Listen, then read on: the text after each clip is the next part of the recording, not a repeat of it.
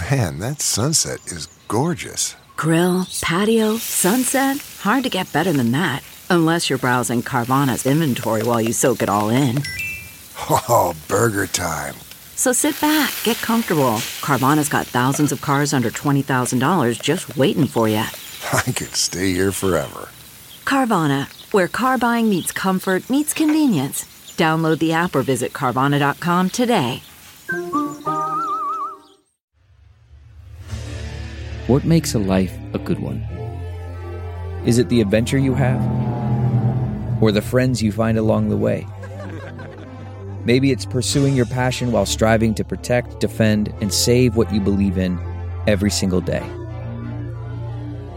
So what makes a life a good one? In the Coast Guard, we think it's all of the above and more. But you'll have to find out for yourself.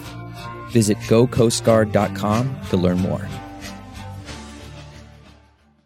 CarMax is putting peace of mind back in car shopping by putting you in the driver's seat to find a ride that's right for you. Because at CarMax, we believe you shouldn't just settle for a car. You should love your car. That's why every car we sell is CarMax certified quality, so you can be sure with upfront pricing that's the same for every customer. So don't settle. Find love at first drive and start shopping now at CarMax.com. CarMax, the way car buying should be. Welcome to episode 107 with my guest, Sara Benincasa. I'm Paul Gilmartin. This is the Mental Illness Happy Hour. 90 minutes of honesty about all the battles in our heads, from medically diagnosed conditions and past traumas to everyday compulsive negative thinking. The show's not meant to be a substitute for professional mental counseling. It's not a doctor's office. It's more like a waiting room that doesn't suck. I might even say kind of a fun waiting room. Sometimes a little dark. But ultimately, oh God, shut up. What was that, a record? I went 30 seconds without disgusting myself? Woo! The website for this show is mentalpod.com, and there's all kinds of stuff there you can do to get involved in this community we're trying to build. There's a forum there with tons of different threads on every kind of subject you can imagine. If there's a thread you'd like me to start, email me and let me know. But go join the forum first and check it out. And there are about 10 different surveys that you can take on the website as well. And you can also see how other people responded in taking those surveys. And that's a good way to kill a couple hours at night, is just going through those surveys and seeing what other people think and feel and don't share. Because when people take the surveys anonymously, they really open up, and it's been really illuminating for me doing this show and getting to know what's inside you guys. And was there something? There's two things I wanted to mention. 2 episodes ago, the episode with Allie Handler was very polarizing. Some people really liked it, and some people really, really disliked it. And I just want to say that I would ask you to keep an open mind when I put episodes up that aren't what you think a mental illness happy hour episode or guest should be. I found, in a nutshell, the episode with Allie was, she found a guy that she had been living with, or not living with, been going out with. She found some pornography that was kind of sketchy that he had, and some other stuff that really kind of, where she felt betrayed, but the way she handled it wasn't very good. But I thought the way that she reacted was how most 19-year-old girls would have reacted. And so I thought intellectually it was a really interesting episode, because there was so much gray area. There were so many things where people could easily weigh in on one side or the other. And I think people expect an episode of this show to be something where there's this kind of maybe catharsis, or this kind of I don't know, kind of emotional payoff. And I think it's nice to mix it up and have something in there that's kind of more intellectually stimulating and not maybe necessarily as emotionally stimulating. So that was kind of my thought in putting that together. But the people that didn't like that episode really didn't like it. And so that's where I'm coming from, but I totally stand by it. And I appreciate Allie coming on the show and saying what she had to say. The other thing I wanted to mention, there are no ad spots in this week's episode. And I've been getting some emails from people who are like, "What the fuck's with the ad spot in the middle of the episode?" Well, that brings in more revenue than an ad spot in the beginning of the show.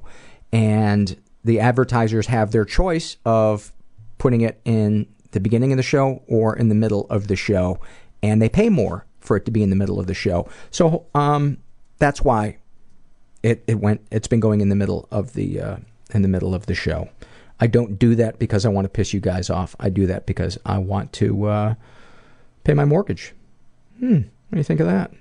Speaking of Allie, this is we're going to kick it off with some surveys. This is from a woman who calls herself Allie G. And this is from the Struggle in a Sentence survey. She's female. She's between 16 and 19. About her depression, she says, "If I don't get out of bed, I won't ruin anything today." Oh my God, that is so succinct. I so relate to that. About her anxiety, she says, "Something terrible is happening, but I'm the only one who recognizes the danger." And about her constant hand washing, she says it's in alternating, freezing, and scalding water. Thank you for that, Allie. This is also from the Struggle in a Sentence survey, filled out by a woman who calls herself Yoga's Me. She is in her 20s. About her depression, she says, "Like I'm viewing the world through dried contact lenses, unable to react quickly or make sound judgments." About her alcoholism and drug addiction, she writes, "A desperate need to escape the monotony and dullness of depression." Wow, do I relate to that. About her PTSD, she writes, "It's like being caught in a real-world game of Minesweeper, provoked by random moments and experiences." And about her sexual experience, a sexual bias, she says it's like wearing a string bikini to a formal orchestra. I just love when people fill out the survey and they, in a sentence, can convey what it feels like to deal with the struggle that they deal with. So thank you for that. This was from the Shame and Secret survey, also filled out by Yoga's Me. And she, as I said, she's 20. She was raised in a stable and safe environment, was the victim of sexual abuse but never reported it. Deepest, darkest thoughts. Every time I feel on the brink of happiness, I get the impulse to self-destruct. I think about dying and fantasize about watching my funeral. Deepest, darkest secrets. I've had over 10 threesomes. I seek them out to recreate power over a sexual assault experience when I was manipulated into having a threesome with the same man who raped me and took my virginity. I have sought out submissive male sex partners in the beam scene. Beam, I assume, means bondage and masochism. Yeah? Is that what it means? BEAM scene, she writes. I assume that's what it is. Specifically so I could consensually have really rough sex with them and act out that hatred. What are the sexual fantasies most powerful to you? She writes, I've acted on most of my powerful fantasies, including strap-on sex with a male, making two men worship and serve my body at once and perform with each other for my entertainment. I fantasize about everyone I know, male and female, to want me sexually and have the power and choice to sleep with whoever I want. Would you ever consider telling a partner or close friend? She writes, yes, a friend or sex partner, but not somebody I would want to be romantically intimate with. Do these secrets and thoughts generate any particular feelings towards yourself? She writes, yes, pure and utter confusion. It would be delusional to think that playing dominatrix helps me process my past, but I get such a rush that it's hard to walk away. Overall, my lifestyle and fantasies seem a sham as I pretend to be powerful and confident to mask my fear of vulnerability. That is so profound and moving that she can see what it is that she's doing and experiencing, and yet it's almost like watching something that you you can't control or you can't resist. And thank you for filling that out. And I really encourage you to check out a support group for sexual assault survivors, because that vulnerability you're looking for is there in support groups. There's a saying in a lot of support groups that let us love you until you can love yourself. And that's been the case for me in some of my support groups. And there's something really powerful about loving other people that I find to be really healing. It's like you love enough strangers and hear their stories, eventually you're going to go, why the fuck can't I love myself a little bit more? Easier said than done. This is from the body shame survey filled out by a guy who calls himself Sheep Dip. And we got a couple surveys from him today. And about his body, he writes, my dick is too fucking small. I lost my right nut to cancer. My uvula was removed to try and cure my sleep apnea. It didn't help, and now I just choke on shit all the time. I have scars from cancer and cysts. I'm going bald on my head, but I have bushels of hair growing everywhere else, including my ass, back, nose, and ears. If I were unable to shave, I'd look like a fucking Wookiee. I love this guy. And his shame and secret survey, he was the victim of sexual abuse and reported it. He's in his 40s. He was raised in a pretty dysfunctional environment. His sexual fantasies most powerful to him, having two women suck my dick at the same time, having one woman play with my nipples while another sucks my dick, sucking another guy's dick with the help of a woman. Would you ever consider telling a partner or close friend? He writes, no fucking way. I might hit the bunny ranch, though. Do these secrets and thoughts generate any particular feelings towards yourself? He writes, self-hate, frustration, embarrassment, restriction, unfulfilled. And then, deepest, darkest secrets, when I was 19, I went to third base with a 12-year-old girl. She initiated, but I should have stopped her. And deepest, darkest thoughts, when I was married to my ex-wife, I wished she would die so I wouldn't have to deal with divorcing her.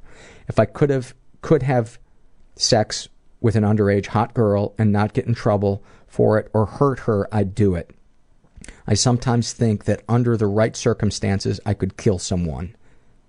I'm starting to have gay thoughts, and my favorite, I kinda like Nickelback. Every human being has weird thoughts going through their head.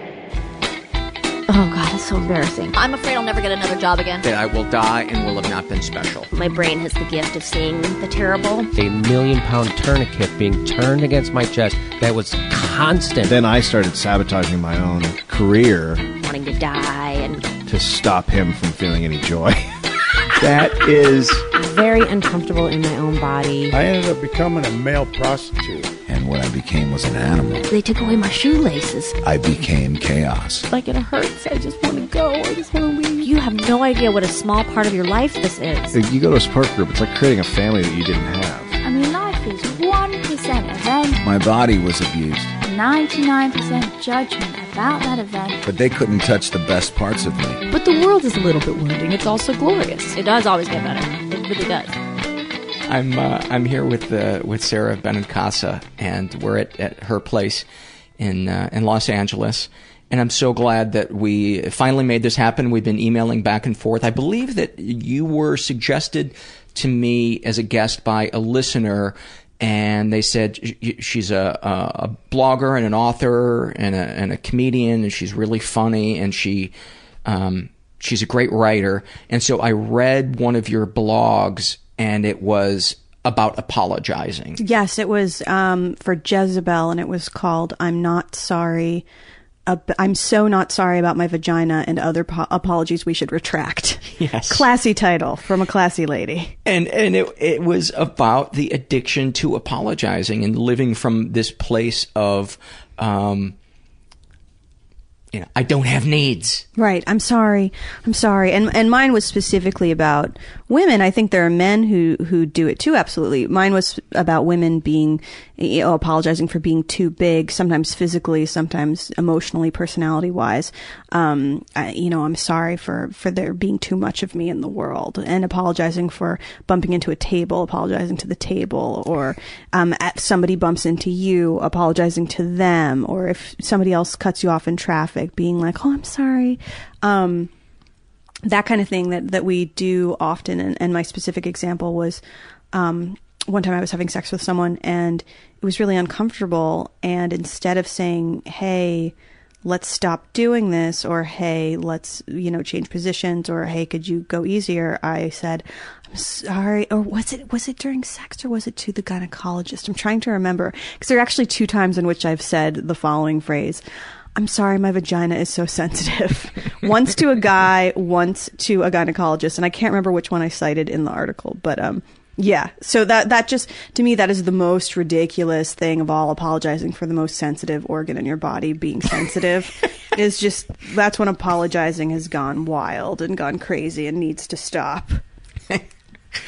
Where would be a good place to start? Well, first of all, people might know you as a correspondent for Comedy Central's Indecision 2012. You were also it was actually, was I Indecision 20? Wait, I was Comedy Central Indecision forever, not for 2012. Oh, okay. So I was with them for a couple of years. I guess I was with them through 2009, 2010, 2011, I think is when I was with them.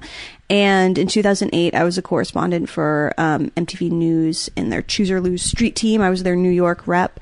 I blogged for Jezebel and Exo Jane. I wrote a book called Agorafabulous, Dispatches from My Bedroom. And I do, occasional TV appearances on things like the History Channel has a show called I Love the 1880s. I'll be on Fuse sometimes, or on VH1 saying sassy things about people who are far more successful and rich than I am. And are you a history buff? I am not a history buff, but I have to say that working on this project made me learn more about history. Like, did you know, for example, that the world's first bulletproof vest was invented by a priest in Chicago, and it consisted of a layer of metal that was sandwiched between pieces of silk. And really? It was designed for, he promoted it all over the world. And actually, I believe that Archduke Franz Ferdinand of Serbia, I think, was wearing it when he was murdered, which set off World War I. Right, but he was wearing it on his person, on his body, and not on his face, and I think he was shot in the head. So that didn't really work out. That's my understanding from the History Channel. I may have mangled it, but I think that's what happened. So yeah, I got to learn weird stuff like that. Yeah. I learned that the Pony Express was a crazy failure. It only lasted about a year and a half, and it was a terrible failure. It was overpriced and wasn't reliable. They forgot to book ponies. Yeah, they forgot to book ponies, which is a problem. They just had oxen. It was awkward. Huge oversight. Awkward oversight. I would like to say also that right now I am dealing with something that is, I took my Prozac without enough water, so I have that sort of do you take medication? I do. So when you get that, you just get it stuck in the throat. Do you want to go get some water? Oh no, I'm actually enjoying it. It's kind of entertaining me. I'm like, where's this gonna go? I don't know. I don't, it's gonna stay there. Does I don't know Paul know the happen. Heimlich maneuver? Yeah, like maybe I'll die of happiness from this Prozac. That would be, if you had to give somebody a Heimlich maneuver for a Prozac pill, that might be the tiniest projectile ever forced out of somebody. Yes, absolutely. It'd be almost kind of cute. It would be sort of adorable. Like, there's my selective serotonin reuptake inhibitor just flying across the room. I take Prozac and Abilify. And so the Abilify I took earlier, and then I just conveniently forgot about the Prozac, which is ridiculous. I take it every single day of my life. Abilify sounds like something that somebody would do in a court proceeding, yes. doesn't it? Yeah. Your Honor, I'd like to Abilify this note. But instead it is an atypical antipsychotic. Fun. which I take I think of it as like a wheatgrass shot to my smoothie.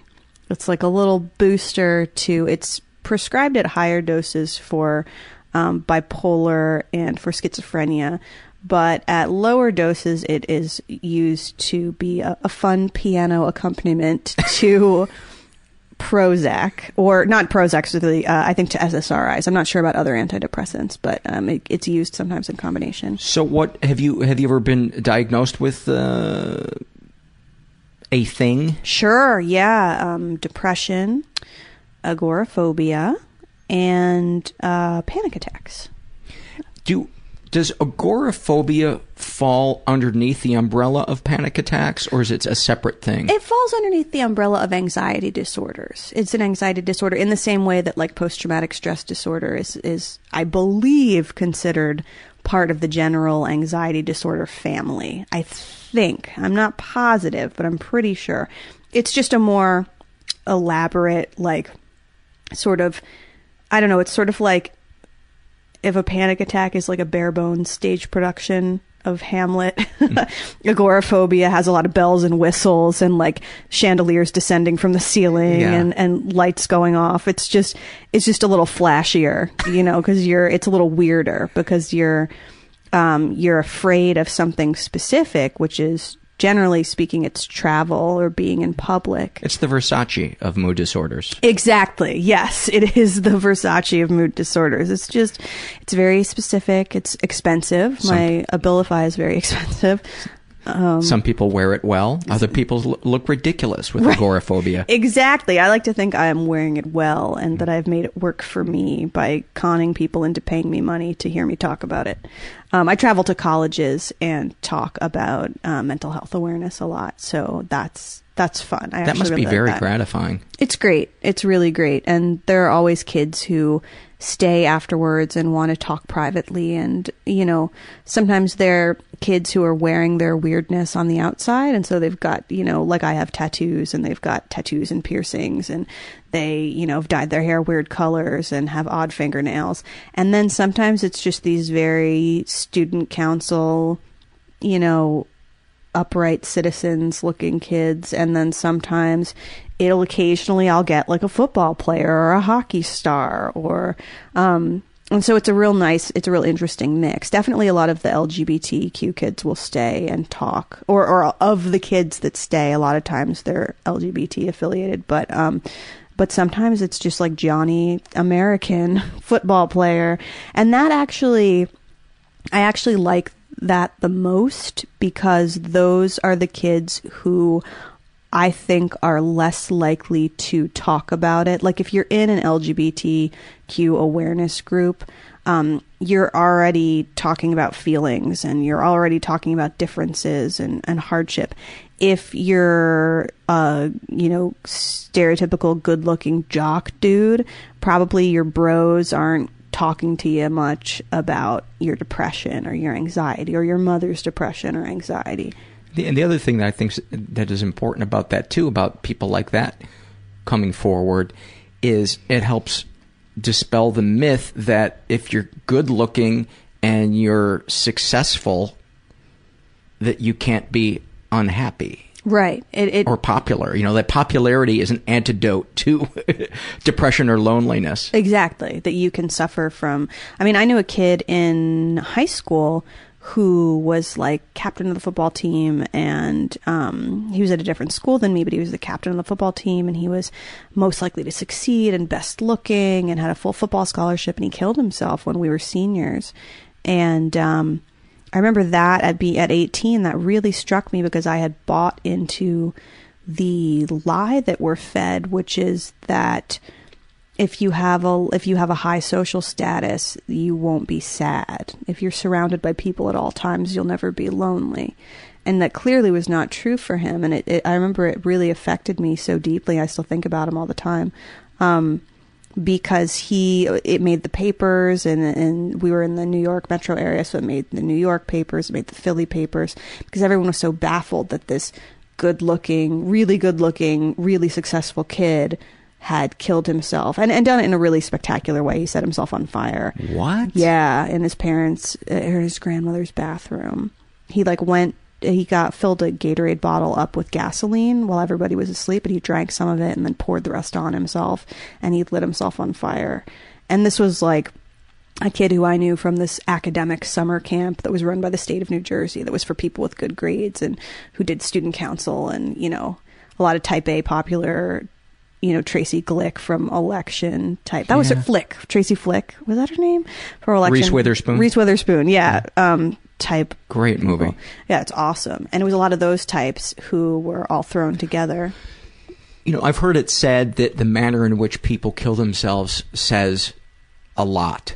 Yeah. Like, for instance, I had a female friend who shot herself with a large caliber handgun, and the psychiatrist or whatever was saying that it's unusual for women to use guns on themselves, and that shows an extra kind of degree of self-hatred. I can't imagine what somebody drinking gasoline and lighting themselves on fire, what that says about the amount of self-hatred they were in. Oh yeah, the level of pain and the belief perhaps that one needed to be purified in some way by fire, that one deserved the punishment of that incredible pain, is something that has baffled me to this day, that I've always wanted to get to the bottom of, and I've never quite known how. I've always wanted to just find out what is the reason. But he took those reasons with him probably. I don't know if he left a note behind or not. And so it's fascinating. It's sad, of course, but I've sort of sat with the story for so many years that it's more like a mystery to me now. Like, why did he do that? And why did he do it in that way? What did he feel was so wrong with him that he needed to be punished? Or did he look at it as, maybe he looked at it as some kind of sacrifice he was making, or who knows what someone was thinking of. My aunt is a psychoanalyst, and she said to me once that a lot of times suicide is not an act of depression. It is an act of anxiety. It is an act of terror and fear, of incredible discomfort. Like, I cannot live with this feeling anymore. I have to escape it. And so I wonder, where he was mentally at that time. So you would say it's more of a, not I'm hopeless, it's more of I'm cornered and it's closing in on me. I think it's sort of like, she said that sometimes the act is not just, I'm so sad. Like, like people stereotypically think, I'm just sad, I'm just going to end it. It's like, holy shit, I feel terrible. Maybe I feel sad, I feel different things, but there's like a panic to it, like, and this is never going to get better. So for some people, it's like, I don't know, I was listening to National Public Radio, as I do, as a good liberal, and they were talking to someone who's an expert in suicide, and it was saying that there sometimes is especially in adolescence, there's a very short period of time between when someone has an idea to commit suicide and when they make the attempt. Sometimes it's just a few minutes in adolescence. And one way that in Great Britain they lowered the suicide rate was really simple, which was that they changed the packaging of a particular drug that was very popular and used on overdoses a lot. And instead of putting the pills all in a bottle, they had them put in blister packs so that it was harder to take them all at once. So what they wanted to experiment with was to see if having to take so many extra steps of just pushing out these pills, if that extra time would make people rethink it. And apparently deaths by that form of suicide went down quite dramatically. Wow. Which is with that particular drug, because it was more difficult to do it. Yeah. Amazing. Yeah. Well, where would be a good place to start with your story? You want to talk about your childhood, your family life? I guess a good place to start would be that I started having panic attacks probably when I was about 10 years old. And I couldn't handle the double digits, could you? Yeah, I was like, this is fucked up. I can't take 5th grade. This is crazy. I guess it started when I was about 10 years old and got worse and worse over the years. When I was 16, I went on medication, but it really wasn't helpful. It was just sort of a pill that I swallowed, and I wasn't an educated healthcare consumer, as most 16-year-olds are not. And so I didn't realize there were other options for me. And I didn't realize that if I wanted to, I could explore those other options. And I didn't realize that certain drugs don't work great for certain people. And so I just kept taking this pill because in my head I was like, this is the cure. If I take this and it doesn't work, that means I'm beyond help. And I was always afraid of having to be put in a hospital. I was always very afraid of that. Like they'll have to take me away. They'll have to put me in a hospital. I'll have to be restrained. I was always very afraid. So it was the last house on the block in your mind. If this pill doesn't work. Yes, this is the only thing that can sad. possibly help. Yeah, I just didn't realize that that there were other options there. And so I just kept taking it and taking it. It kept not working and not working, except that I was, getting headaches and some side effects from it, sexual side effects at that age. I wasn't having, sex, but I was heavy petting. And so we have to find a better phrase for that. That phrase, and I use it too sometimes, but that phrase, I can just see a guy that came up with that smoking a pipe, wearing a cardigan. Yeah, like heavy petting. I mean, it is more elegant than saying finger blasting, yes. Probably. But finger blasting is more evocative in many ways. So I was having trouble with finger blasting and at an age where, you should really be enjoying that. And I was having... What was the problem? Was you achieving orgasm was difficult. Oh, I see. Okay, so it was kind of dulled. Your sexuality was dulled. It did, and so at the age where it's like ripe and going nuts, and were you blaming yourself, or do you know it was a side effect of the pill? I'm pretty sure it was a side effect of the pill because things had been hunky dory for a while, and then I went on the pill, and it really changed the pills that I was on. Really changed that for a few years, and actually, up until I was 20 years old, I was 21. When I had a real nervous breakdown in college and had to drop out of school and switch to Prozac. And within weeks, the difference was apparent. I mean, I wasn't having sex at that time, but within weeks, the difference was apparent in terms of how I felt physically, how I felt emotionally. Positively. Really, a wonderful change. What was the previous drug? It's Paxil. I took Paxil. And... which now, has a black box warning for use in adolescents. However, the thing about black box warnings is that they sound really scary, but it's just that every time an adverse event or AE takes place, like it has to be reported to the FDA by the drug company. So you get a certain number of them, and it's time for among a certain population, and it's time for a warning.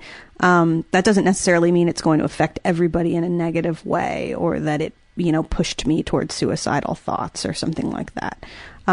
So I grew up with a dad who works in pharmaceuticals, and I worked briefly for Pharmaceutical Executive Magazine. Very exciting. And so I know a little bit about this stuff. I'm not hugely educated, but I know that just because something has a black box warning, or just because one person or two people or three people or even 10 people say, oh, I had a bad side effect from this drug, that doesn't mean that the next 100 people are going to.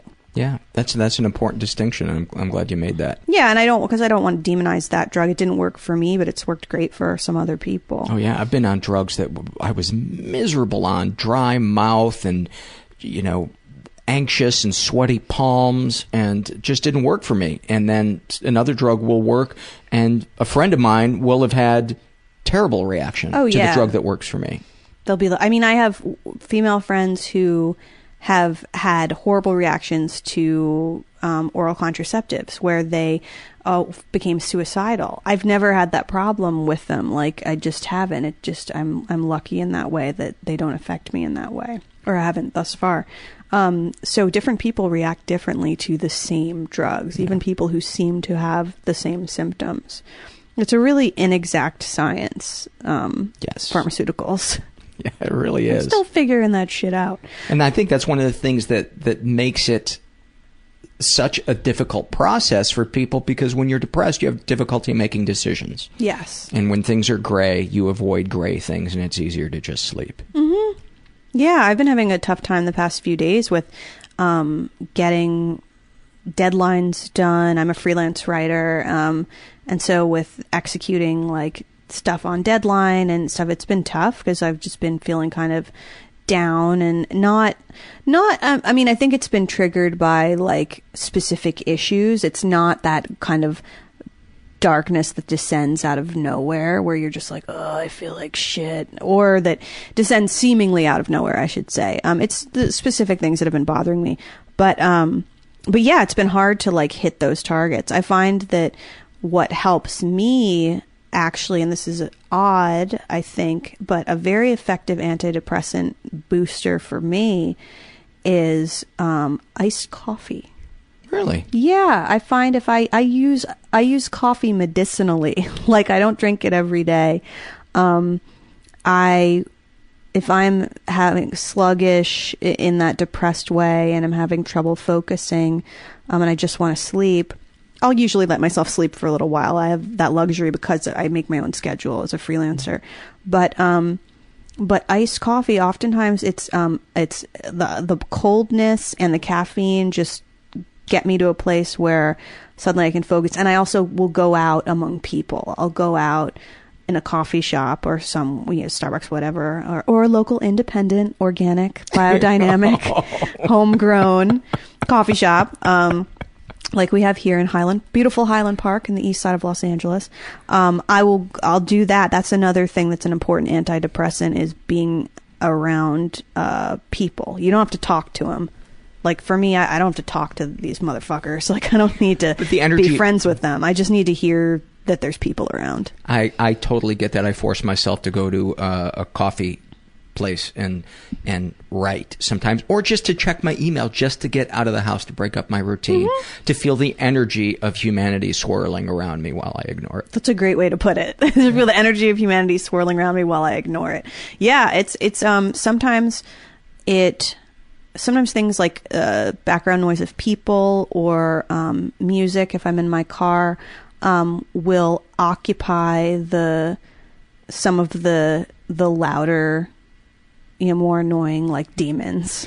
And the other thing that I think is nice about forcing yourself to go do that without, saying I'm going to meet somebody here, but I'm just going to go there, is then you might have a chance encounter with a stranger and you don't have time to sit and obsess about it and get anxious and predict how it's going to go badly.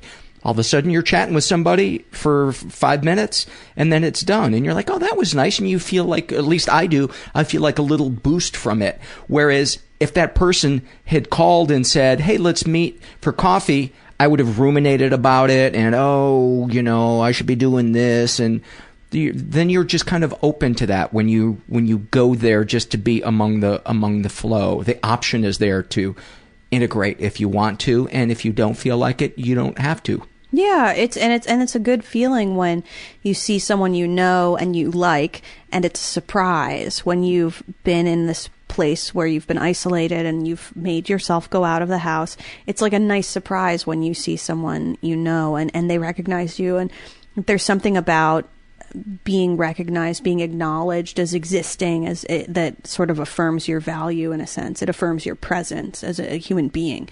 And that's so valuable because when you're depressed, you can feel like you're disappearing and like you just aren't there and you don't matter. That feeling of invisibility. And it's almost sometimes like when people will address you and say your name, you're almost kind of shocked that people can see you. So you started having panic attacks when you were 10. Then you finally found a med that worked when you were in your 20s, you said? 21, yeah. Mm-hmm. I had a nervous breakdown and descended pretty deep into agoraphobia. Was this during college? During college. Because you wrote another blog about that, which I haven't had a chance to read yet. Yeah. But, tell me the title of it again. College Isn't Awesome for Everyone? When College Isn't Awesome, I think it might be called. Yeah. When I go to colleges, I do a talk that I sort of call When College Isn't Awesome, and it's just about the fact that sometimes college fucking sucks. So sometimes the points in your life that you are told are the greatest and most amazing. I'm sure, getting married, going on a honeymoon would probably be examples. Like, you can have panic attacks on a honeymoon. You can have panic attacks in college. You can have panic attacks at your dream job. You can have panic attacks on the set of the movie that you're starring in. Like, you can go through difficult times, even when all the circumstances point to happiness. Isn't that crazy? Yeah. Yeah, and you can find yourself, sobbing, and that's okay. You're not a freak. You're not a weirdo. You're a human being who's going through something tough. Let's get back to your life and your situation and your anxiety and your. I'm more curious to know about the agoraphobia. We haven't talked about that a lot on this podcast. Paint a picture for me. Okay, so agoraphobia for me at the worst point was me restricting myself largely to one section of my studio apartment in Boston. So just being I was trying to stay in my bed to the point where I would urinate in bowls and in jars and like hide them under my bed, even though no one was coming to look for them. And so that, if I had to take a shit, I would go to the bathroom. I never got to a place. I was like, that's just crazy. I'm never getting to that place. But, I wasn't bathing. I wasn't going out to buy food. I wasn't interacting with people. Were you just starving? I was hungry. Yeah. But then eventually you get used to it. And so then you're not, and there's a certain pleasure in it when you are, trying to disappear physically. I've heard it described that way once, that I heard it was a description of anorexia was that, anorexics aren't trying to get thin, they're trying to disappear. Wow. Which I thought was so great, that the way that person put it. And sometimes that's true. And with me, it was a relief to get smaller and smaller. I was like, oh, this is awesome. Soon I will disappear. When you have a fear, I can understand the fear of leaving your apartment. Walk me through the fear of leaving your bed to go pee. Is it a fear, or is it that what does it feel like that is between you and just getting up to pee? I think you just get addicted to the soothing drug that is sleep. And the bed becomes, when you're an agoraphobe, you paint yourself almost literally into a corner. You start splattering paint on all the places where you have panic attacks. So you start with, say, specifically Star Market on Newbury Street, which I don't even know if it exists. And then that expands from not just Star Market, but, you're at Whole Foods, and there was a place called Bread and Circus in Boston back then.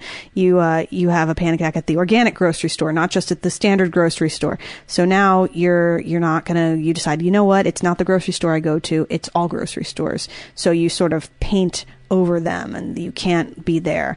Then you go to a record shop. And is this a thing that you are just feeling, or is it a thing that you're thinking intellectually, or is it both?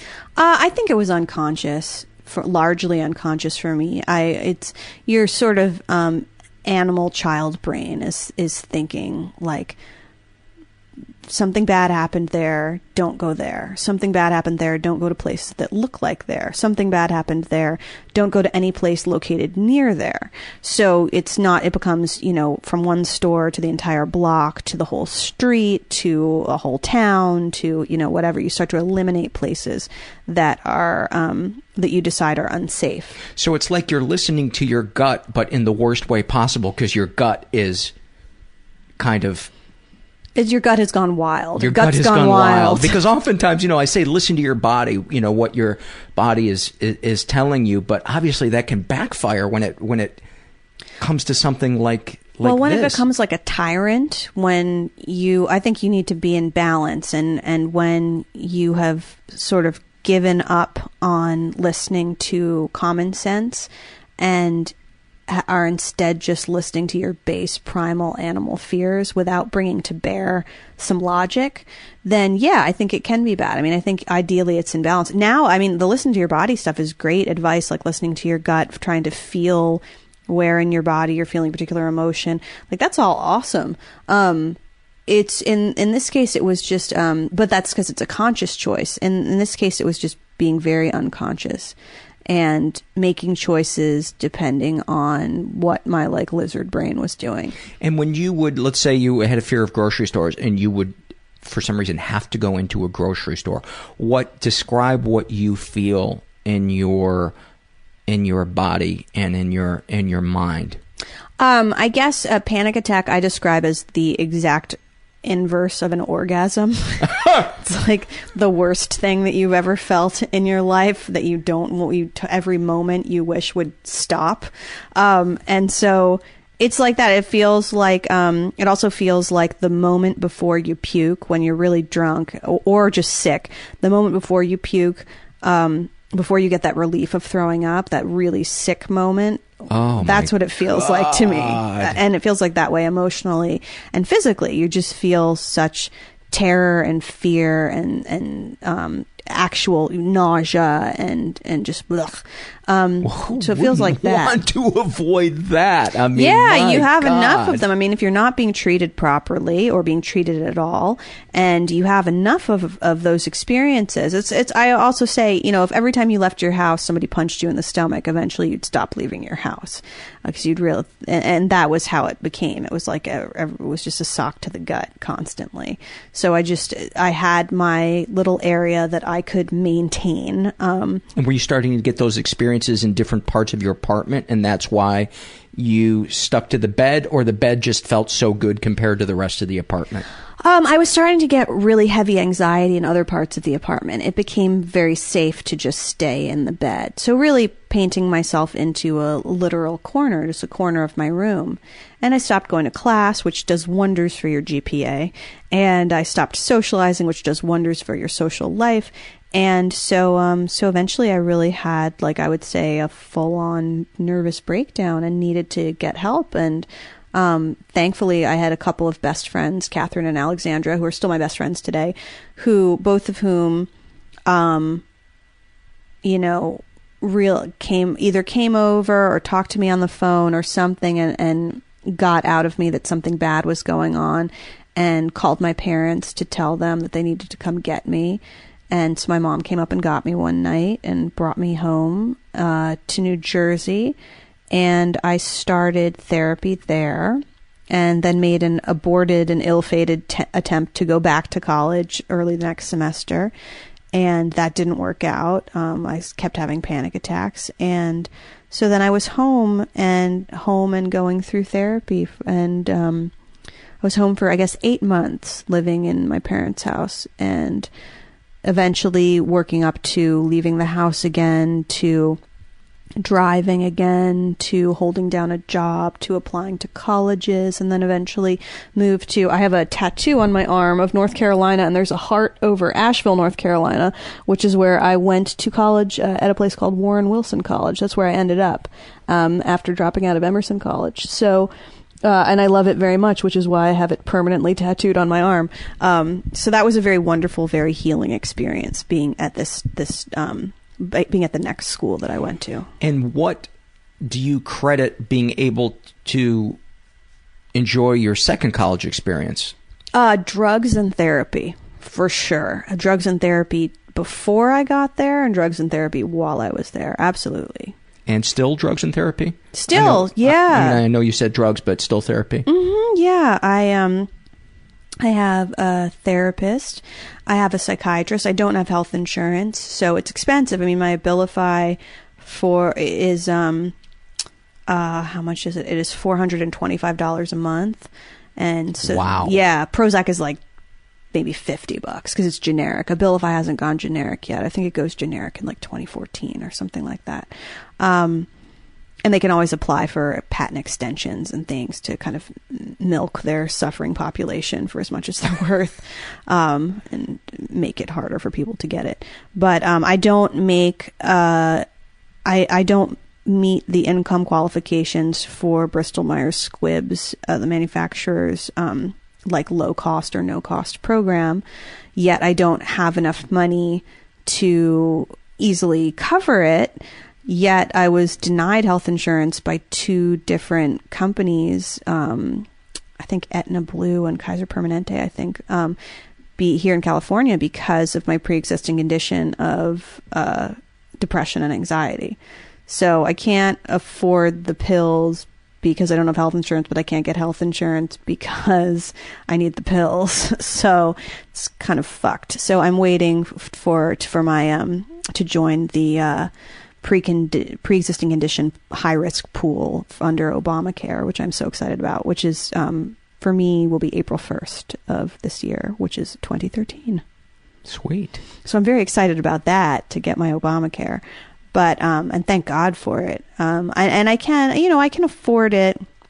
I have to ask my parents for help sometimes with, they've paid for it a few months. I've paid for it a few months. But it's very helpful. So I keep taking it. So what other seminal moments from your life should we touch on? Oh, I guess. What was home life like as a kid? It was tense sometimes. I had a dad who dealt with anxiety and a mom who dealt with depression. I got the double whammy, as my mom will say. I got both. My brother apparently got neither. And he is, however, a psych nurse today. He said to me, growing up in our house was like being a psych nurse. Or something to that effect once he said to me. Or it was like studying psych. And so I got the combination of my parents' issues, I think. They sort of expressed themselves fully in me. And so it was tense, when you grow up with parents who are suffering in their own right in different ways, you become parentified a little bit as a child, and you start to, maybe behave in ways that aren't childlike, but that you're not quite ready to take on. And because you're concerned about them, and you feel like there's kind of a delicacy with their situation that you don't want your needs to be too expressed? I think there's that. I think there's also a sense of walking on eggshells because you don't want to disturb the peace when there is peace. I think when you've got 2 different people in your house who are both dealing with mental health issues or emotional issues or what have you, there's a chance that somebody could go off at any moment, that somebody could, flare up at any moment. And so you learn to be hypervigilant, really scan the situation always, looking for signs that something could be coming. I didn't grow up in a physically abusive household or a sexually abusive household or anything like that.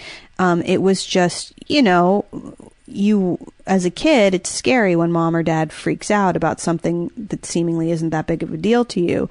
So you learn to stay tense and ready, always at the ready, and to react in whatever way soothes that parent. I mean, I'm sure they would say I wasn't always the most soothing child, but that's part of it too. I mean, you get to adolescence, and part of it is, well, I'm not going to react in a soothing way when you freak out. I'm going to react in a fucked up way. I'm going to fan the flames. So yeah, I wouldn't say it was like a super dramatic upbringing or anything like that. I mean, married parents, nice house in the suburbs, very safe area, sports and dance and other things I was bad at, good grades and all that. But there were definitely some issues for sure that I think contributed to who and how I am today, for better and for worse. I would imagine the bulk of kids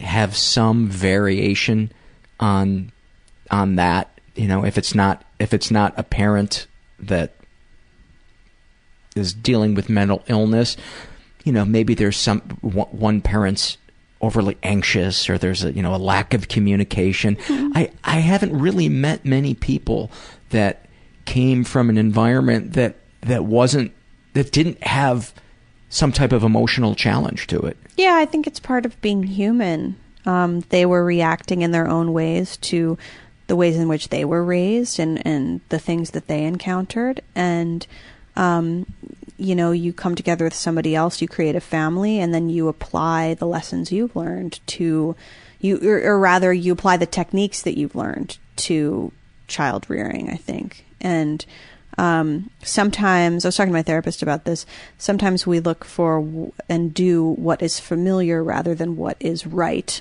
or what is healthy, because familiarity is comforting, even if it's fucked up. I mean, you look at women who return to abusive men over and over again, for example. There is a comfort in the familiarity, because at least, even if you don't know what's coming next, at least you're used to the not knowing. It's, for some folks, it would be weird to be with someone in a relationship who was stable, had their shit together, and when they were angry said, "I'm angry," rather than "fuck you." Yeah, it's like a play you've rehearsed. It's easier to jump into the sick play you've rehearsed, than to try to learn your lines in a play that you've never heard before. I mean, absolutely. That's got to be even more terrifying than a spouse that is, unpredictable. Mm-hmm. Yeah. Or angry or whatever. Yeah, our comfort zone in so many ways can be our biggest enemy. Yes. The familiarity. Yeah, our fear of the unknown is so primal as human beings. Our terror of the unknown. It really is. It's so huge that we will do anything to avoid it. Do you think that that's a remnant of what we needed genetically to survive? Oh, sure. I think you stick with the pack, and you stick to places, known areas, and you stick to that which is familiar. I think it makes sense for safety wise. I mean, before we were living in houses with security systems and locks on the door and possibly, guns with locked up somewhere and weapons and all these different things. If you're just, your only protection is your tribe or your pack, I would think that sticking to the familiar is of the utmost importance. So any other seminal moments, things you kind of want to touch on from your life? I would say that when that guy died, his name was Sam, when he died... The high school friend? Yeah. When he died, that was a really seminal moment for me, because it shook up everything that I had known or thought about, learned about, been taught about what success meant. Because he was the embodiment of success in so many ways. He was... he was almost unreal, because he was so good at school, friendly, handsome, charming, great at sports, great at everything. It was like sickening. He was almost kind of annoying because he was so good at everything. And then when he died, it really shook me up in a way that is pretty profound, that I don't think I've never gotten past or gotten over. If I could write a book about him and spend time exploring his world and the people who knew him, I certainly would. I don't think that that's necessarily, I would not assume that would be something that his family would necessarily be open to in any way, shape, or form.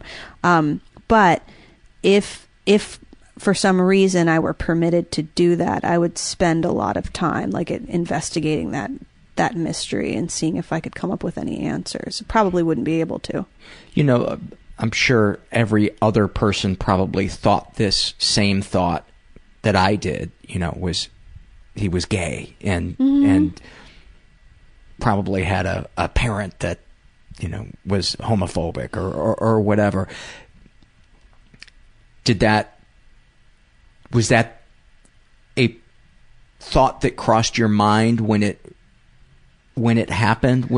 No. I thought more, I wondered if he had been sexually assaulted. I wondered if he had sexually assaulted anybody. I wondered about guilt. There seemed to be some kind of punishment that he was administering to himself pretty wildly. And so I wondered, what does he feel guilty about? Is it something he did, something that was done to him? So it certainly could have been, it could have been that he was secretly gay, but that seems too the way he killed himself seems too much guilt for it to be. It was something. I mean, he was, very Catholic, but it seemed to me that there was something else going on there, something very big, and I don't know what it was. But, I'll never know. I had a neighbor growing up who drove his car into a brick wall purposefully, and he was another Sam. Mm-hmm. Super, super nice guy. Was at medical school. Oh, wow. But there was so much drama in this family, and like a super mean dog, that somebody was kind of torturing. Ugh. And his younger brother was the one that molested me. Oh, wow. And so I always kind of wonder what were the secrets he was taking. Yeah, I mean, his younger brother probably learned that behavior from somewhere. Maybe not from him, but maybe from dad, maybe from mom. Like, who knows? Yeah. But that stuff will ruminate in your mind I still think about him to this. Yeah, you just wonder, like somebody who seems to have it all, and yet you obviously have some more insight into his background. His background was pretty fucked up. And this is I don't know if I've ever talked about this before, but this is the piece that really haunts me about him. Was we heard years later that for years it was an accident, right? And then you began to hear that that he was driving 60 miles an hour straight into a viaduct. Wow. And then some years later, after that, a report came out that somebody who had rushed to the scene, his car was on fire. He was in the car. They went to try to open the door, and he locked it. Wow. Yeah, that's somebody who's very determined to achieve his end. Yeah. I've read frequently that while women attempt suicide more often than men complete suicide more often than women. Often in these more dramatic ways that, like with women, it seems like it tends to be, self-harm through cutting, I suppose suicide is the ultimate self-harm, but cutting your wrists or taking pills seem to be very popular. Whereas with men, it seems to be hanging yourself, shooting yourself, driving your car into something. We're go-getters. Yeah, you guys know how to We're doers. You know how to get shit done. You're talkers. Yeah, we're just blah, blah, blah, blah, blah. We make sure the rubber hits the road, even if it's around our neck. Hi-oh! The difference between suicide and self-harm, I think like on paper they would seem to be related, but from the things that I've read of women that self-harm and men, is it's a way of letting their feelings out, because their feelings, it's almost like their feelings are backing up and they can't take the intensity of their feelings anymore. Yeah, it's a release. And it's a release. Mm-hmm. A release. And I guess, I suppose suicide would be considered a release too, so. But a lot of people who self-harm have no intent of killing themselves. Right. It's something they do as maintenance. It's almost like, sometimes they'll say, a psychologist will say, like, put a rubber band around your wrist, and every time you start to have that bad thought, snap it. I don't know if that works. To me, that sounds kind of like fucked up advice. But I think it's sort of like snapping that rubber band, just, in a more kind of elaborate way. Yeah. Any other seminal moments? Well, I guess, or issues, or, anything you want to... I guess, I went into another depression in 2011 as I was finishing my book, Agorafabulous, which is about agoraphobia, depression, anxiety. But it's funny. Buy it at a retailer near you. It's on the Amazons, etc.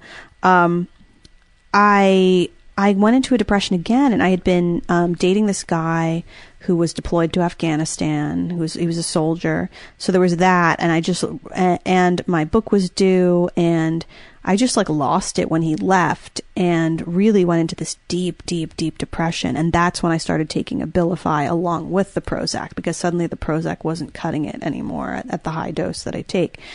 And so I guess what that drove home to me is something that I've known for a long time, but it really drove home to me the fact that this is a lifelong struggle, this depression thing, and that this isn't something that's just going to magically disappear one day. It's great to think, oh, well, maybe I'll, one day I won't need medication, but I honestly think I'll be taking something for the rest of my life, and I'm okay with that now.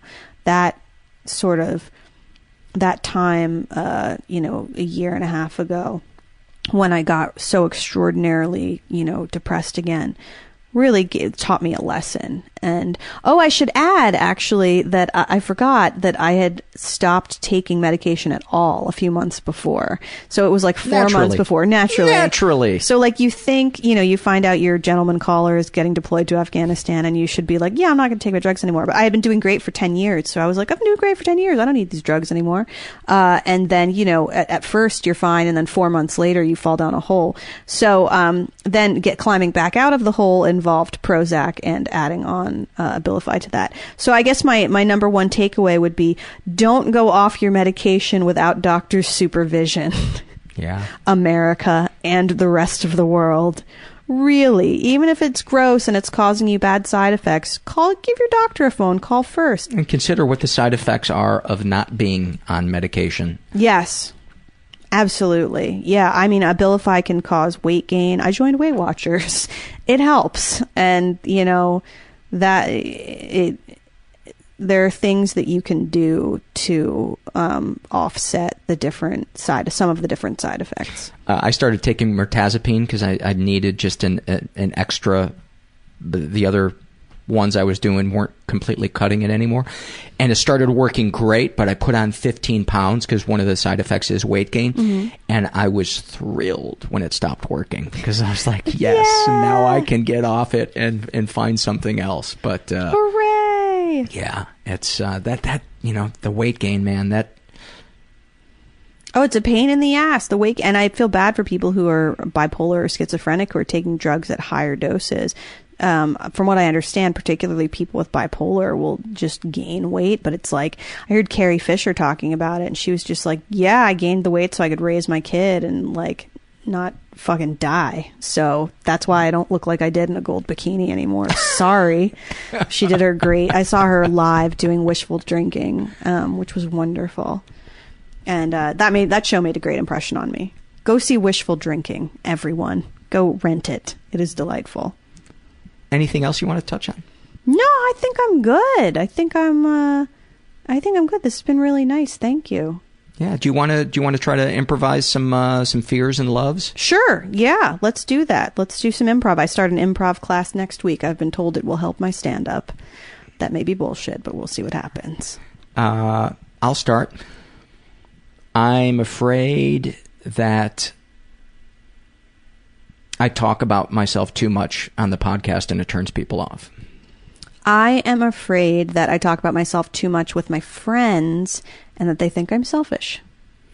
I am afraid that I am sinking into a depression so slowly I can't really see it, and that no med is going to help me get out of it. I am afraid that I will continue to gain weight and not be able to shrink my fupa, which is a fat upper pussy area.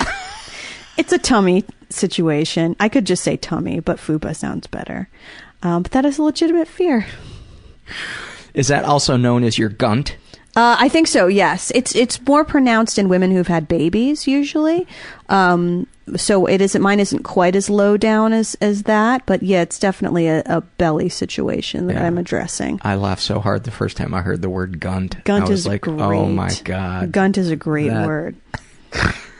I am afraid of the sound I'm going to make when I pee in your bathroom as soon as we stop recording. I've had to pee for the last 20 minutes, and I'm afraid it's going to sound like Niagara Falls in there. That's totally fine. Let me just reassure you that, you heard me pee. That's fine. I didn't. Oh, you I know didn't. You went in to pee, but I didn't hear anything. Well, I probably won't hear you pee either. Right. So I am afraid. What am I afraid of? There's so many fucking things I'm afraid of. I am afraid of getting into a car accident on the freeway in Los Angeles, and I envision it all the time. I picture that happening often. Do you picture you hitting someone else or them hitting you, or you don't really picture the details of it? I picture both. I don't really picture the details. Usually, I guess I'm more afraid of hitting... I am afraid of hitting a person who is walking, because then I would definitely be at fault. Whereas if it's two cars, maybe it's their fault, maybe it's my fault, I've got a chance. Yes, so I'm afraid of that. I'm afraid of getting into a car accident, really anywhere. I'm afraid that I think I stick up for my needs, but I'm really doing a half-assed job of it and don't know it. Mm-hmm. I am afraid of catheters. I'm afraid of giving birth for many reasons, one of which is that apparently when you are in the hospital and pregnant, you get a catheter, which just sounds like the worst thing I've ever heard of in my life. That's something I think about pretty frequently. I had a guest who she was hospitalized and they had to put a catheter in her. And I don't even understand where a catheter goes. I've had it once before. It goes inside. Well, it goes inside the urethra. Right, but I can't even picture. Like with a guy, I can understand. Oh, there's the pee hole. That's where it goes in. But I can't even. It just goes in our lady pee hole. I've had one once before, which is why I fear it so much, because it was so fucking painful. I mean, clearly, ladies have to have a pee hole. Yeah, girls pee. Pee has to come out of somewhere, but we have a bunch of holes. It's very complicated. I want you to put that on your headstone. I will put that on my headstone. We have a bunch of holes. Sara Benincasa. I was 5 minutes away from having to get a catheter put in when I had a hernia operation about 20 years ago, and because there was a lot of swelling. And so the pee wasn't coming out, and they're like, all right, you got 5 more minutes to pee. And I have never felt such pressure to pee in my life. And there was just a little drip came out, and I was like, yes, I felt like I did it. Oh my God. Because just the thought of a tube going up there. It feels bad. I've had what's called a cystoscopy, I think is what it's called, where they pump, they put a little, this is going to give everybody panic attacks. There's a little camera, a little tiny bitty camera on the end of a catheter. They feed it up into your business so they can take a peek around. And it's deflated, right? So the catheter is deflated. They feed it in there, and then they inflate it, and they pump dye in from the outside to see. God. And so you've got all these cameras in your junk and on you, and they pump dye in from the outside. I'm sure it's called something else. And to see how full your bladder can get, and if any of the dye shoots back up to your kidneys, because they wanted to see if I had urinary reflux. So anyway, there was no... Are you sure you're not thinking of the St. Patrick's Day Parade? Oh, yes, the luck of the Irish. It's delightful. So I don't want to... Apparently some people get catheters and don't give a fuck, and it's fine. Maybe you get some numbing agent, or you just don't care. So I don't want to freak everybody out about catheters, because I've talked to plenty of people who are like, yeah, it's no big deal, whatever. But for me, my experience with it was traumatic. That was probably a seminal moment in my life when I was 15. That was a traumatic experience that has forever haunted me. Hence my fear of catheters. Maybe they're awesome. I just want a bedpan. I would imagine by now that I hope they're awesomer now. They've minimized the pain with all the things that they can do to Yeah. make things more comfortable for people. Put some numbing shit up in there. Yeah. Just numb me. That's fine. I'll take a pill. Give me a shot. Whatever. Just do it. And if there's any doctors out there, email me, Sara@sarabenincasa.com, if you want to break it down about catheters for me. Anybody who's got a good catheter information, I want to hear it. Maybe we should start a catheter podcast. Yeah, it'll be called the Podcath. Yes, I did it. I'm a comedian. I knew there was a joke there, but I couldn't put it's the my finger on it. Yeah. Let's go to loves. Let's do that.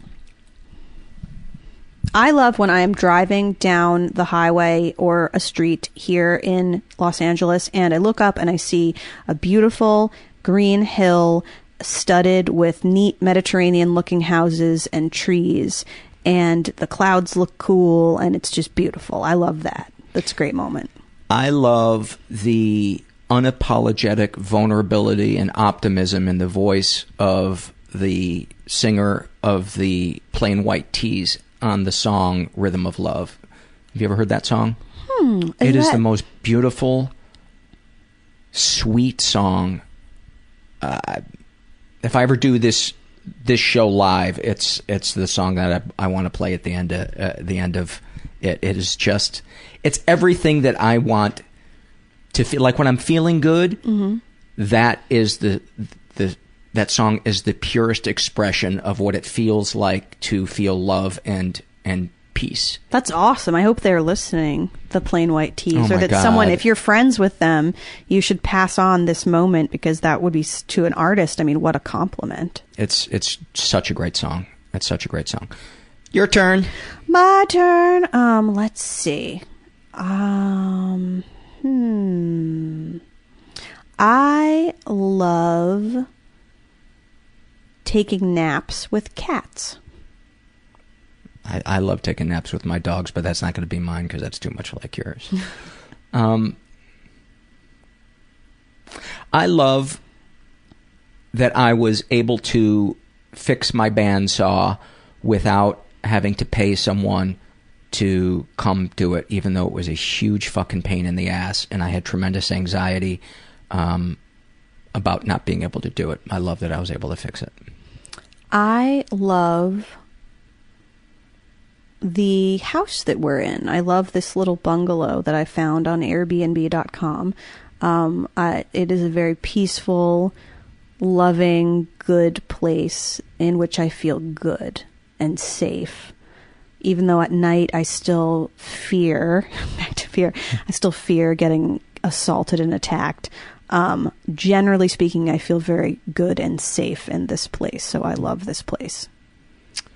I love meeting funny people who know when to put their funny aside and be real and vulnerable and talk about stuff that might be embarrassing, like you. Oh, thank you. I love doing that. I love putting aside the funny and talking about serious stuff once in a while, which probably more than once in a while, actually. But that's really gratifying, because I think that when our clowns get serious, it makes more of an impression on us than when our, serious folks get serious. It's not as much, if some jokester gets serious, it feels more like the truth than if some kind of dour person tells you something. Yeah, that makes sense. I love a potato pancake that is just the perfect amount of crispy and crunchy, and it's got the perfect amount of salt and ketchup on it. I love naps. I love naps. They can be used for ill or for good, but I do love a good nap. I love the feeling after I get up from a nap and I have a cup of green tea, and the cloud that was over me before I took the nap has not only lifted, but now I got a little bit of a caffeine buzz, and I'm kind of excited about life. That's awesome. Yeah, I think that's probably the thing that I love about iced coffee and creativity, is that when you push past the resistance to creating and get into the flow, I love that. When you're excited about it, and sometimes iced coffee helps. Sweet. Well, I say we go out on that one. Iced coffee and good times here in rainy Los Angeles today. I also love I love a kind of a cloudy, rainy day in Southern California. Oh, it's the best. It's the best. Well, Sarah, thank you so much for being a guest and being so open and honest. And as I mentioned before, people can go to your website, sarabenincasa.com. It's Benincasa. Very good. I'm impressed. And go buy her book, Agorafabulous, Dispatches from My Bedroom. Yeah, and follow me on Twitter. It's at at Sara J. Benincasa. The J is for Juliana, in case anyone was wondering. Thank you so much for having me on. Well, I really, really appreciated her being a guest, and I got so much out of talking to her. Many thanks to Sara Benincasa. Before I take it out with some surveys, I want to remind you guys I'm going to be in Portland, April 18th through the 21st, and we're going to be doing a live mental illness happy hour show. I don't know the date or time yet, but I will let you know as things get going. And here's an idea that I have. I don't know what venue we could do it in yet, but in addition to the live show, I'm thinking I would love to bring a pile of surveys. I've got a pile of surveys printed out to my left that is about a half a foot tall. I would love to bring a pile of surveys up there, plug a couple of mics in, and just have listeners drop by and sift through the pile and pick out surveys that they relate to or that triggers something in them that they want to talk about, and just have them kind of chat on the mic for a few minutes, have people kind of come in and go out and do that for a couple of hours. Let me know if that sounds fun to you guys. I've already got about 15 people that I've been corresponding with that live up in Portland that I want to connect with in one way or another, either as a guest or go grab a cup of coffee or something. Hopefully we're going to do some type of listener hangout when I'm up there, and I'm really looking forward to it. What else did I want to share? There are a couple of different ways to support this show if you feel so inclined. You can support it financially by going to the website, mentalpod.com, making either a one-time PayPal donation or my favorite, the recurring monthly donation. You can sign up for as little as $5 a month. You only have to sign up once, and then it just kind of takes care of itself until you decide to cancel. You can support us financially by shopping at Amazon through our search portal and on our homepage. And then if you buy something, Amazon gives us a couple nickels, doesn't cost you anything. You can also buy a t-shirt at our through our website, a Mental Illness Happy Hour t-shirt. And I think there was some other financial thing that I'm not... Well, you can support us non-financially by going to iTunes, giving us a good rating. That boosts our ranking, brings more people to the show. And by spreading the word through social media. That really helps. Because the more we grow the show, the more people get to listen, and the closer I come to my dream of being able to support myself doing this show. I'm going to kick it off with a survey from the Shame and Secret survey. This is filled out by a woman who calls herself Skippy Doolittle. She's gay. She's in her 30s, was raised in an environment that was a little dysfunctional. Ever been the victim of sexual abuse? She writes, some stuff happened, but I don't know if it counts as sexual abuse.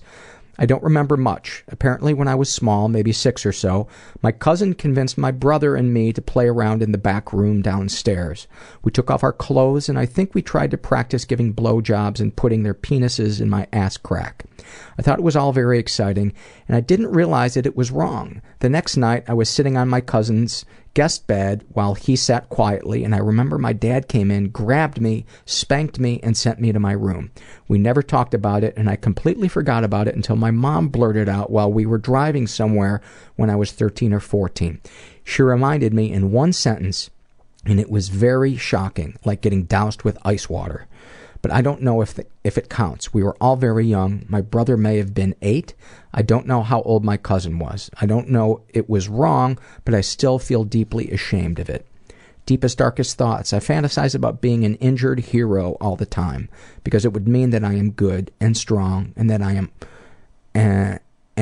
am hurt, so people have to take care of me and worry about whether I'm going to be okay.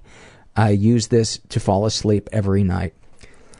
That's sad and beautiful at the same time, and I totally relate to that. I totally relate to that feeling of wanting to be comforted and cared for and be thought of as good. That's very, very moving to me. Sexual fantasies most powerful to you. I think my most potent fantasies are ones where I am a male and I'm taking advantage of a weaker person, forcing them to do what I want, and somehow, simultaneously, I envision what I am doing to the weaker party from the weaker party's eyes, forcing them to enjoy it. Until this very moment, I never associated that fantasy with my earliest sexual memory. That's one of the most powerful things about reading these surveys, are when you see a light bulb or dots get connected in somebody's heart or their head when they're filling these out. And that's why I'm constantly beating the drum for people to go to therapy and go to support groups, because, you know, if this person is having that little tiny epiphany filling a survey out for a podcast, imagine what consistently going to a support group or therapy can help you connect. Would you ever consider telling a partner or close friend your fantasies? She writes, I have told my partner. She had been sexually violated when she was very young, but she has, impressively, the opposite fantasy, fantasizing about being taken advantage of. We actually have played out the scenarios with each other. It took a while to learn how to communicate effectively on our boundaries, testing each other, knowing before something went too far, but ultimately it was very rewarding. We both found something we needed, and we shared it in a safe space with a safe person. That was good. That sounds beautiful. Do these secrets and thoughts generate any particular feelings? She writes, I think the childhood experience in the back room contributes to the fact that I feel completely disgusted by myself and my body. I feel like I'm always too stupid, too oblivious, too trusting, and then I also feel like I'm a disgusting sack of rancid meat and maggots. I don't think that's descriptive enough, and I don't think you're hard enough on yourself. What is the personality of the maggots like? I want to know that. I want to know that they're scheming maggots. Man, when we beat up on ourselves, we fucking go to town. She continues, and the idea that I would want someone to love me and take care of me makes me feel like I'm an idiotic fool. I don't deserve it. I'm horrible and disgusting. Repeating words, but it's how I feel. Oh, I just want to send you a big hug. Just send you the biggest hug. I'm glad I don't have to pay for these hugs that I send out, because I'd be wearing a barrel. This is from a very, this is one of the more obscure surveys. I think we've only had like 25 people fill this one out. But this one's kind of very, this survey is kind of near and dear to my heart just because of stuff that I've gone through. And I've always had a thirst for wanting to know, does anybody else feel this way? This is the survey called Young Male Abused by Older Female. And if any of you, either females who took advantage of younger males, and I don't mean, you know, I was, 30 and he was 19, please go fill this out, male or female. Or if it's just something you fantasize about too, please go fill it out. Because I don't hear enough about this, and yet I know that it's not only out there but prevalent. I think a lot of guys have trouble talking about it because they think if I got a boner, it wasn't abuse. All right. Well, that was a long fucking setup. I actually I have a gray beard now coming in from the setup to that. This, as I said, is from the Young Male Abused by Older Female survey, filled out by a guy who calls himself John. There's a last name here, but I don't want to read his last name in case he didn't really want to include that. Was raised in a pretty dysfunctional environment. Has never been sexually abused. And he is a male who fantasizes about sexual situations with a much older female. So this one actually kind of isn't really, this is kind of an aberration in terms of how people usually fill this survey out, since nothing actually, there was no violation here. But just read the fucking survey, Paul. Sweet mother of God. I'm like Ed Norton setting this thing up, dusting it off with my kerchief. His fantasy involves him, a male of 24 years old, to be sexually involved with a woman in her 50s. He writes, I was caught masturbating by a woman in her mid-50s when I was 14. The only person I ever told was a friend. I've always felt ashamed of the situation, and I have had masturbatory fantasies about it ever since. He feels regret and shame about the event. Do you feel any damage was done? He writes, I think the damage done was natural and out of embarrassment for my sexual behavior, although sometimes I've blamed it on my being overly sexually compulsive. Dude, you were 14. Yeah, if you can get any time together with your hand off your dick when you're 14, that's a small victory. And then he writes, I do fantasize about sexual relations with women of her age almost daily. It makes me feel incredibly aroused, excited, invigorated, and ashamed. Yeah, I find that one interesting, and I relate to that. I definitely relate to that. So you're not alone, buddy. This is from the Shame and Secret survey filled out by a woman who calls herself Tracy. She is straight, in her 20s, was raised in a stable and safe environment, never been sexually abused, deepest, darkest thoughts. I get overly jealous of people's accomplishments and life successes, and I'm happy when bad things happen to people I don't like. But who doesn't do that? I denounce plastic surgery, but secretly wish I could get some. When I'm driving, I sometimes fantasize about just not stopping and disappearing and starting over. Or I'll fantasize about crashing into a tree just to see what would happen. Deepest, darkest secrets. I was raped when I was 12. I never told a soul. I've never said it out loud. I've never even written it down until now. I was too worried about how people would treat me and how much it would upset my family. Oh, Tracy, that breaks my heart. That breaks my heart that you have sat with this pain since you were 12 years old. Please go talk to somebody about that. Doesn't have to be your family, but somebody, a mental health professional, a support group. That is too much for... Maybe I'm exaggerating, but I don't think so. I really don't.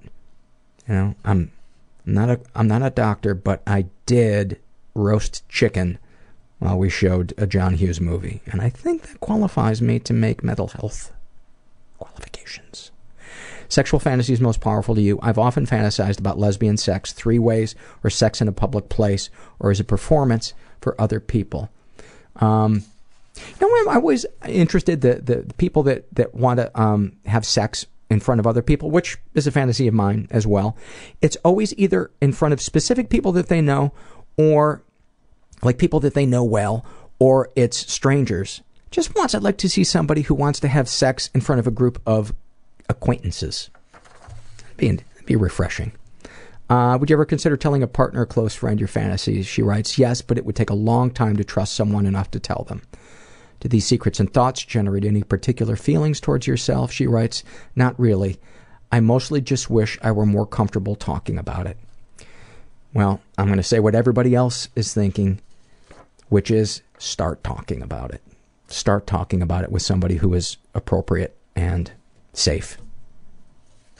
I can't even fucking imagine what a mess I would be if I didn't talk about all the shit I've gone through and experienced, and it's probably a tip of the iceberg of what some other people have experienced. We're in the home stretch.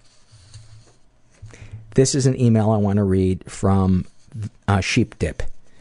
And he writes, dude, I found your podcast at just the right time. It was exactly what I needed. Thank you. I listen to at least one episode each day. For the past 5 years, I've been a total dick to my wife. I thought she was the problem. Turns out she was, but so was I. Once I finally accepted that I couldn't do it anymore without help, the dark gray cloud started to lift. I'm as close to an atheist as you can get, but I think this must be how it feels for born-again Christians when they, quote, give their burden to God and let him carry them for a while. The simple act of telling my wife that if she didn't give me a fucking break, I was going to literally step in front of a bus changed everything. She heard me for once, and started to give me the break I needed. That got me to schedule appointments with a psychiatrist and a psychologist, and next thing I know, boom, I stumble across your podcast and learn that, just as you say, I am not fucking alone. I'm not nuts. I'm just human. And my problems are problems only because I denied them as problems. Like many of your listeners, I shy away from the spiritual stuff you often talk about. I don't believe in the bearded man in the sky or the Bible, but one morning I sat on the edge of my bed with my hands out to my sides, my palms up and my eyes closed. I thought about the universe, stars, nebulas, galaxies, the Higgs boson, dark matter, etc. I allowed myself to reach out and connect to it. I didn't expect an answer, but I allowed myself to accept that I am a part of all of that, and I was before I was born and will be after I die in one form or another. It helped. A few days later, I was getting ready to leave for work. I walked past my bedroom and heard one of my daughter's toys talking in the room. Don't freak out, it's a battery-operated toy that's supposed to talk. I don't know what triggered it, but I looked in the room and noticed that my earbuds were still on the nightstand. If not for the toy, I wouldn't have been able to listen to your podcast that day. I grabbed them and walked out of the room. The toy spoke again. It said, I shit you not, "Thanks a lot. See you later." I laughed and said to it and the universe, "Thank you too. Anyway, thanks for what you're doing. Don't be so hard on yourself. You're making a positive difference in other people's lives, and you are appreciated." Thank you, Sheepdip. And I want to end on his happy moments memory. And he writes, "My mother would sit in the sunlight near the sliding glass door and lay my head in her lap. She would clean my ears and my face and then run her fingers through my hair, always tugging gently but firmly when she reached the ends. It was the safest I've ever felt in my entire life. I never felt more relaxed." I have to tell you, of all the happy moments I've ever read on this show, that one really moves me. I shared that with my therapist on Monday, that memory, and then I just started crying. If you're a parent, that is what your kids want. Yeah, they want nice tennis shoes and stuff like that, but they want moments like that.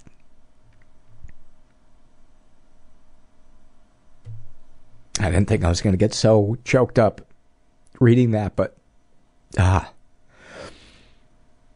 never got that moment as a kid, and that just seems like the fucking greatest thing in the world.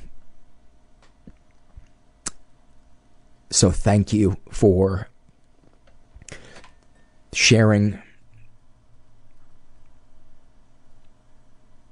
your pain and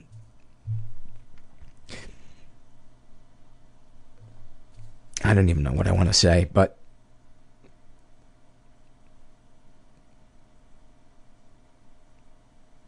that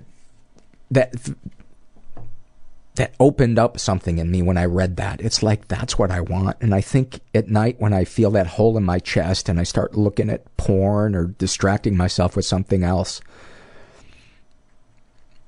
I think that there's some type of comfort that I want that is really deep down that. And I asked my wife for that after I came home from the therapist. And it's so funny because as I've shared, my wife is nurturing in many ways, but with physical affection, it's doesn't necessarily come naturally to her, and that's probably why I picked her. But I was literally like going, okay, now would you stroke my head? Okay, now would you tell me nice things? Would you tell me why you loved me? And then I just started to cry, and I guess that's what vulnerability is. That's what we really crave. And I did. I felt such a sense of peace after that.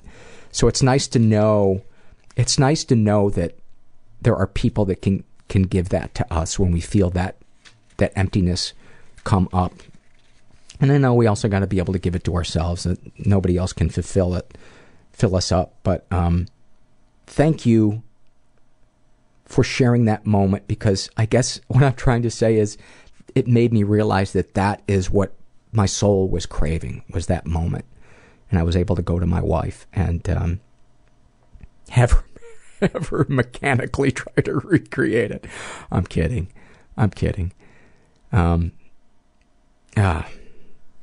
Thank you guys for listening. I hope that last 10 minutes made sense, because I don't want to go back and re-edit that. It feels a little rambly, but I know rambly has probably never turned you guys off. You'd rather have it be honest and rambly than cold and calculated. So if you're out there and you're struggling, I hope you heard something in the last hour and a half, 2 hours that helps you realize that you're not alone and that there is hope. We just gotta be willing to ask for help and connect to another human being. And you're not alone. Thanks for listening. Everybody I know is bizarrely beautifully Everybody fucked up I know in some weird way. is Bizarrely beautifully fucked up in some weird way. Bizarrely beautifully fucked up in some weird way.